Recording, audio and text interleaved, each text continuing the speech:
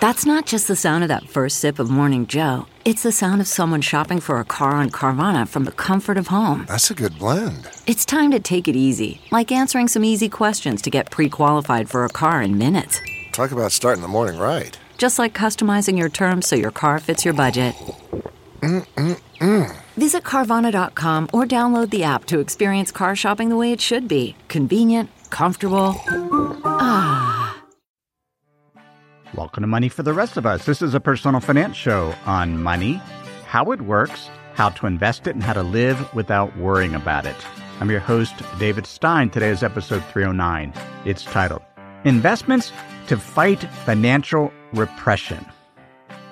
A couple of weeks ago, on August 4th, the U.S. 10-year Treasury bond hit an all-time low yield of 0.52%. It's a little higher than that now, about 0.64%. Yet if we look at an equal-weighted composite of 10-year government bonds that includes Canada, the Eurozone, Japan, Switzerland, the UK, and the US, that composite interest rate is 0.3%. If we include corporate bonds and mortgage-backed securities, the global aggregate bond yield is 0.8%, an all-time low. Now, those are nominal yields that supposedly take into account the potential inflation, but those rates are lower than what inflation has been over the past few years. Treasury inflation protection securities have a negative yield. That's the real yield. The 10-year tip is yielding negative 1%. Global central banks have set their interest rates at all-time low. A composite of global central banks, the average short-term policy rate is 1.35%. That's down from 2.4% in July 2019. Most developed countries have set their policy rate at 0. As investors, if we are not able to generate a return that is greater than inflation, then our investments lose purchasing power over time. If central banks are implementing policies to keep interest rates low, policies that benefit debtors, borrowers, because they can borrow cheap, at the expense of savers that aren't able to earn even the rate of inflation on their savings, that is what is known as financial repression. It's policies by central banks that hold down borrowing costs. These can be traditional monetary policy tools, such as setting the short-term policy rate, or it can be unconventional monetary policy, such as quantitative easing, where central banks purchase government bonds or other bonds in order to put downward pressure on interest rates because they're constantly buying bonds. It could be yield curve control, stating that they will buy as many bonds as possible to keep longer-term rates low. It could be what the Federal Reserve indicates that they might do, more explicit forward guidance. In their June Federal Open Market Committee meeting, the minutes said that it will be important in coming months for the FOMC to provide greater clarity regarding the likely path of the federal funds rate and asset purchases, and that a number of the participants were in favor of forward guidance tied to inflation outcomes that could possibly entail a modest temporary overshooting of the 2% target. What does that mean?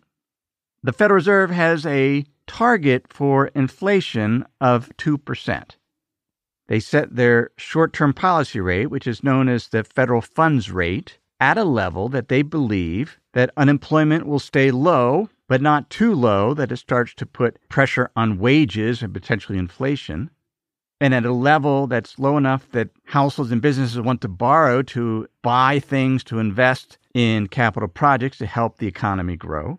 But they're saying that they'll keep that policy rate low even if inflation exceeds the 2% target for a time, so that the average inflation rate is about 2%. The most recent inflation rate in the U.S. was 0.6%. If we exclude food and energy, the inflation rate was 1.2%. That was through the end of June 2020. the average inflation rate for the 37 countries that make up the OECD, year-over-year inflation was 1.1%. If we exclude food and energy, it was 1.6%. Average world inflation from 2010 to 2019 was about 3.3%, 1.5% for developed markets, 4.3% for emerging markets. Now, we've discussed whether inflation is measured wrong, most recently in an episode last October titled, Is Inflation Measured Wrong? But generally, inflation has been low, and interest rates have been low and getting lower. Central banks have set their policy rate low. Interest rates are based on what investors expect future short-term rates will be, what inflation will be, and an additional term premium, which represents compensation that investors want in case inflation comes in higher than expected, in case central banks raise interest rates faster and higher than expected. Interest rates are interesting in that the level is set by market participants, but clearly influenced by central banks. We are in a period of financial repression. Central banks have been extremely active in keeping interest rates down. Not because they're trying to harm savers. They believe that's what the rate should be. They're trying to match their policy rate to something called the neutral interest rate or the neutral real interest rate.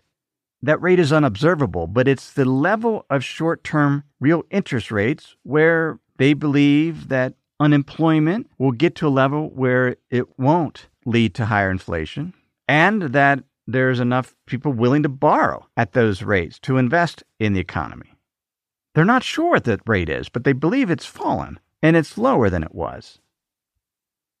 If we look at economic growth, which is a measure of the monetary value of output produced by businesses, longer term, it's influenced by the growth in the labor force. Are there more workers? And by productivity. Are workers able to produce more by using technology and other tools, by being more efficient?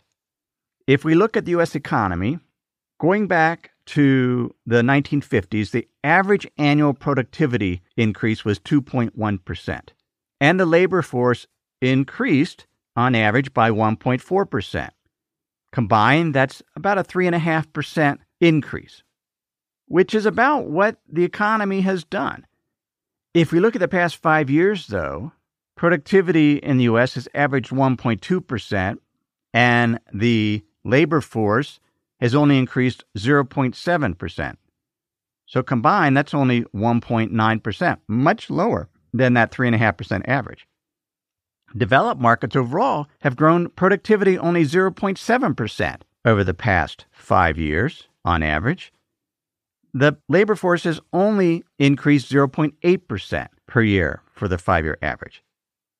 Now, that is through March 31st, even before the brunt of the pandemic economic turmoil hit.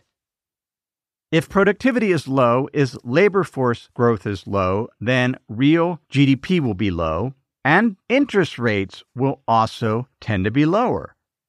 Going back to the 1950s, the U.S. 10-year Treasury has usually yielded less than nominal GDP growth, so the growth in the economy taking into account inflation. An exception was during the higher inflation periods of the 1980s and 90s. But unless the economy is growing faster, interest rates will be lower. Central banks are worried about deflation, falling prices, just as much as they worry about inflation. Inflation and deflation have a behavioral aspect. If households and businesses expect inflation, they tend to hoard goods. They want to buy things before prices rise. If households and businesses expect deflation, they don't want to spend. They want to wait for prices to fall. The money supply impacts inflation and deflation. If banks are increasing their amount of lending, that drives most of the money supply increase. As households and businesses borrow, they spend that money. They buy goods and services. As more and more money is created through bank lending, that can lead to capacity constraints. products get sold out. Inputs used to manufacture goods and services get more expensive because there's greater demand. And then if inflation starts to creep up, that's where behavior changes. There is an idea of inflation anchoring the expectations of households and businesses as to what inflation will be in the future. I don't know what inflation will be in the future. Right now, if we look at the price of Treasury inflation protection securities, they are priced at a level that expects inflation will be 1.6% per year over the next decade. We don't know. What we do know today, though, is that we are being financially repressed in that market interest rates are lower than expected inflation. And the way to fight financial repression is to earn more than the inflation rate. That's known as earning a positive real return. I want to go through a list of investments that I have purchased in the past 6 months, some of which I have recommended on Money for the Rest of Us Plus to fight financial repression. I'll start with the least risky up to the most risky. Before we continue, let me pause and share some words from this week's sponsors. Quick math. The less your business spends on operations, on multiple systems, on delivering your product or service, the more margin you have and the more money you keep. But with higher expenses on materials, employees, distribution, and borrowing, everything costs more. So to reduce costs and headaches, smart businesses are graduating to NetSuite by Oracle. NetSuite is the #1 cloud financial system, bringing accounting, financial management, inventory, HR into one program and one source of truth. With NetSuite, you reduce IT costs because NetSuite lives in the cloud with no hardware required, accessed from anywhere. You cut the cost of maintaining multiple systems because you've got one unified business management suite.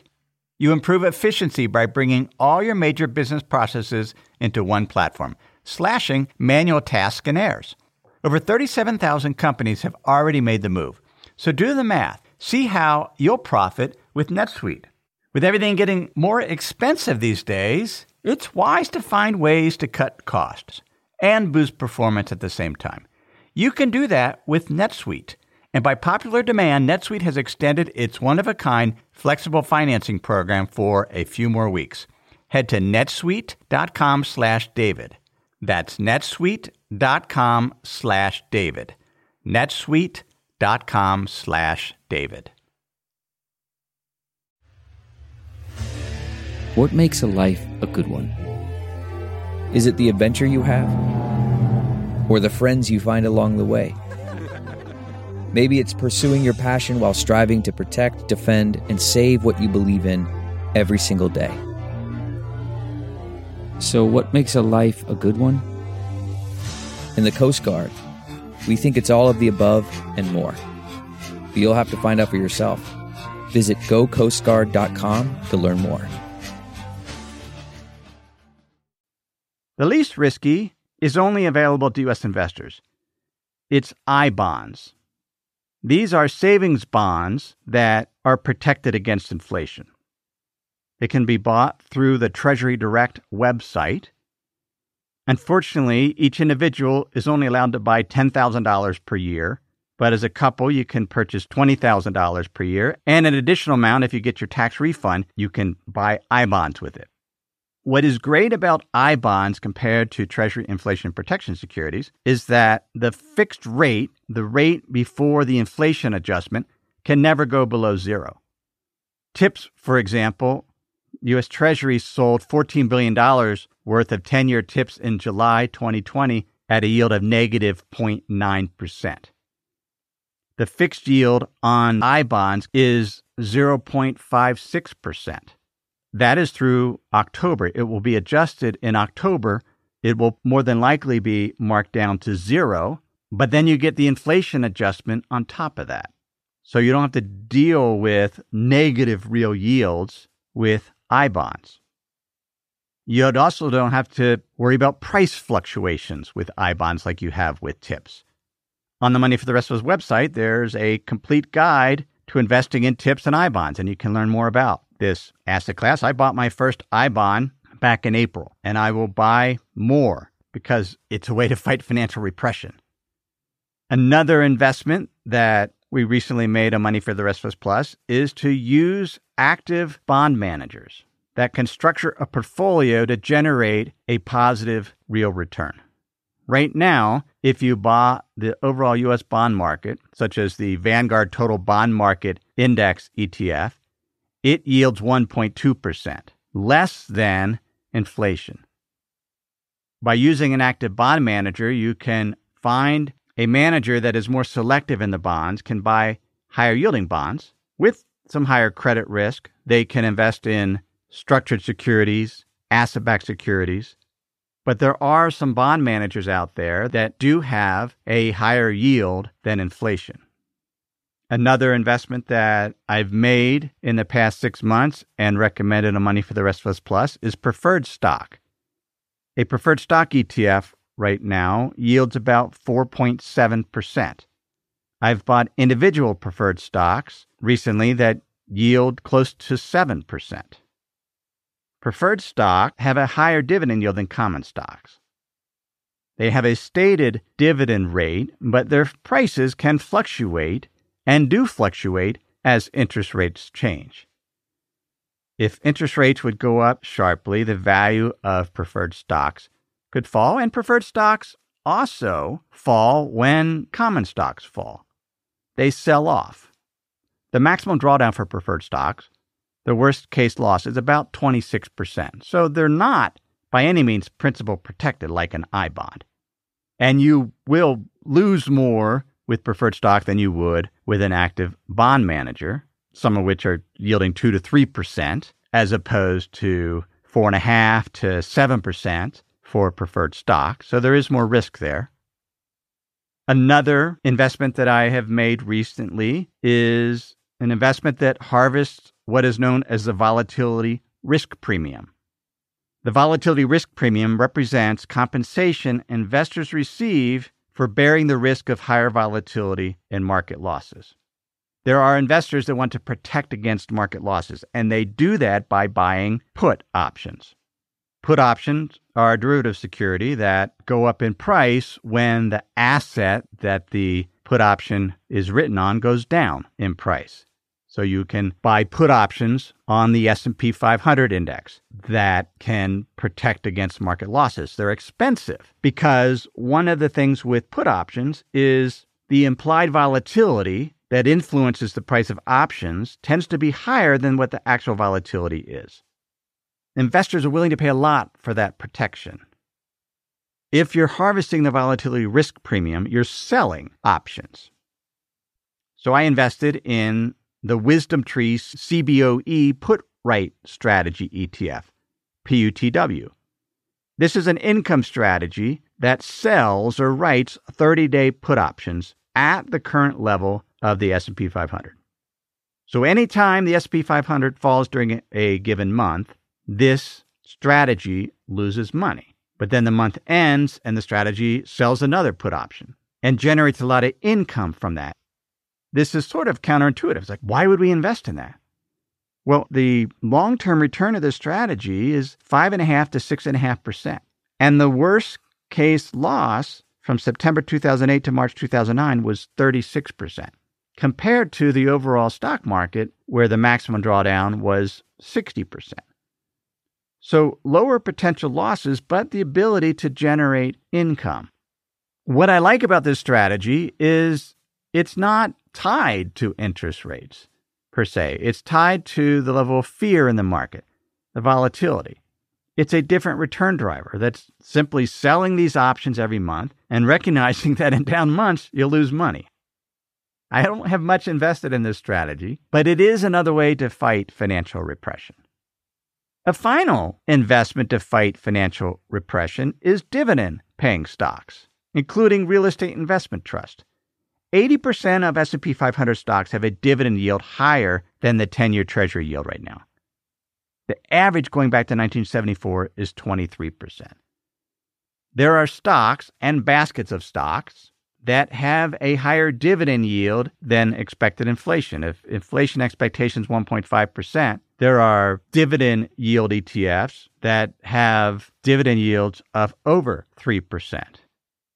Real estate investment trusts have a dividend yield of close to 4%. On Money for the Rest of Us, there's a free guide, a complete guide to equity real estate investment trusts that I released last week. All of these strategies are focused on, can we generate income, cash flow greater than the expected rate of inflation so that we can earn a real return? Hopefully, buying the overall stock market will generate a return greater than inflation. It has historically done so, had a positive real return. But in this episode, with regards to investments that fight financial repression, we're focused on those that can generate cash flow greater than the expected rate of inflation. Those include I-bonds, active fixed income mutual funds, preferred stock, strategies that harvest the volatility risk premium, and dividend-paying stocks. This is a frustrating time to invest. It's possible interest rates will remain very low for years to come. It will require us to have to save more, to be more nimble in our investing, to look at asset classes that we might not have invested in before, to learn more about something like preferred stock, where I'll be releasing a new video this week on that asset class for Plus members.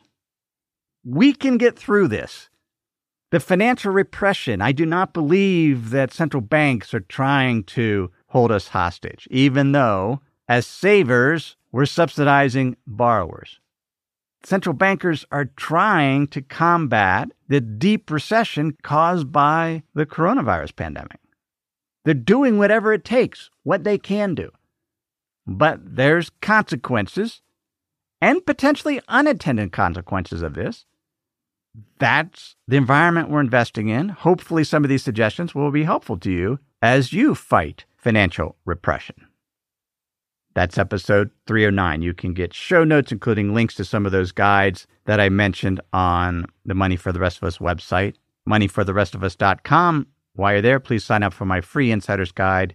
This is a weekly email newsletter where I include the links discussed in that week's episode and include an essay on money, investing, and the economy. Some of the best writing I do each week only goes to that free Insider's Guide email list. You can sign up for that at moneyfortherestofus.com. Everything I've shared with you in this episode has been for general education. I'm not considered your specific risk situation. I've not provided investment advice. This is simply general education on money, investing, and the economy. Have a great week.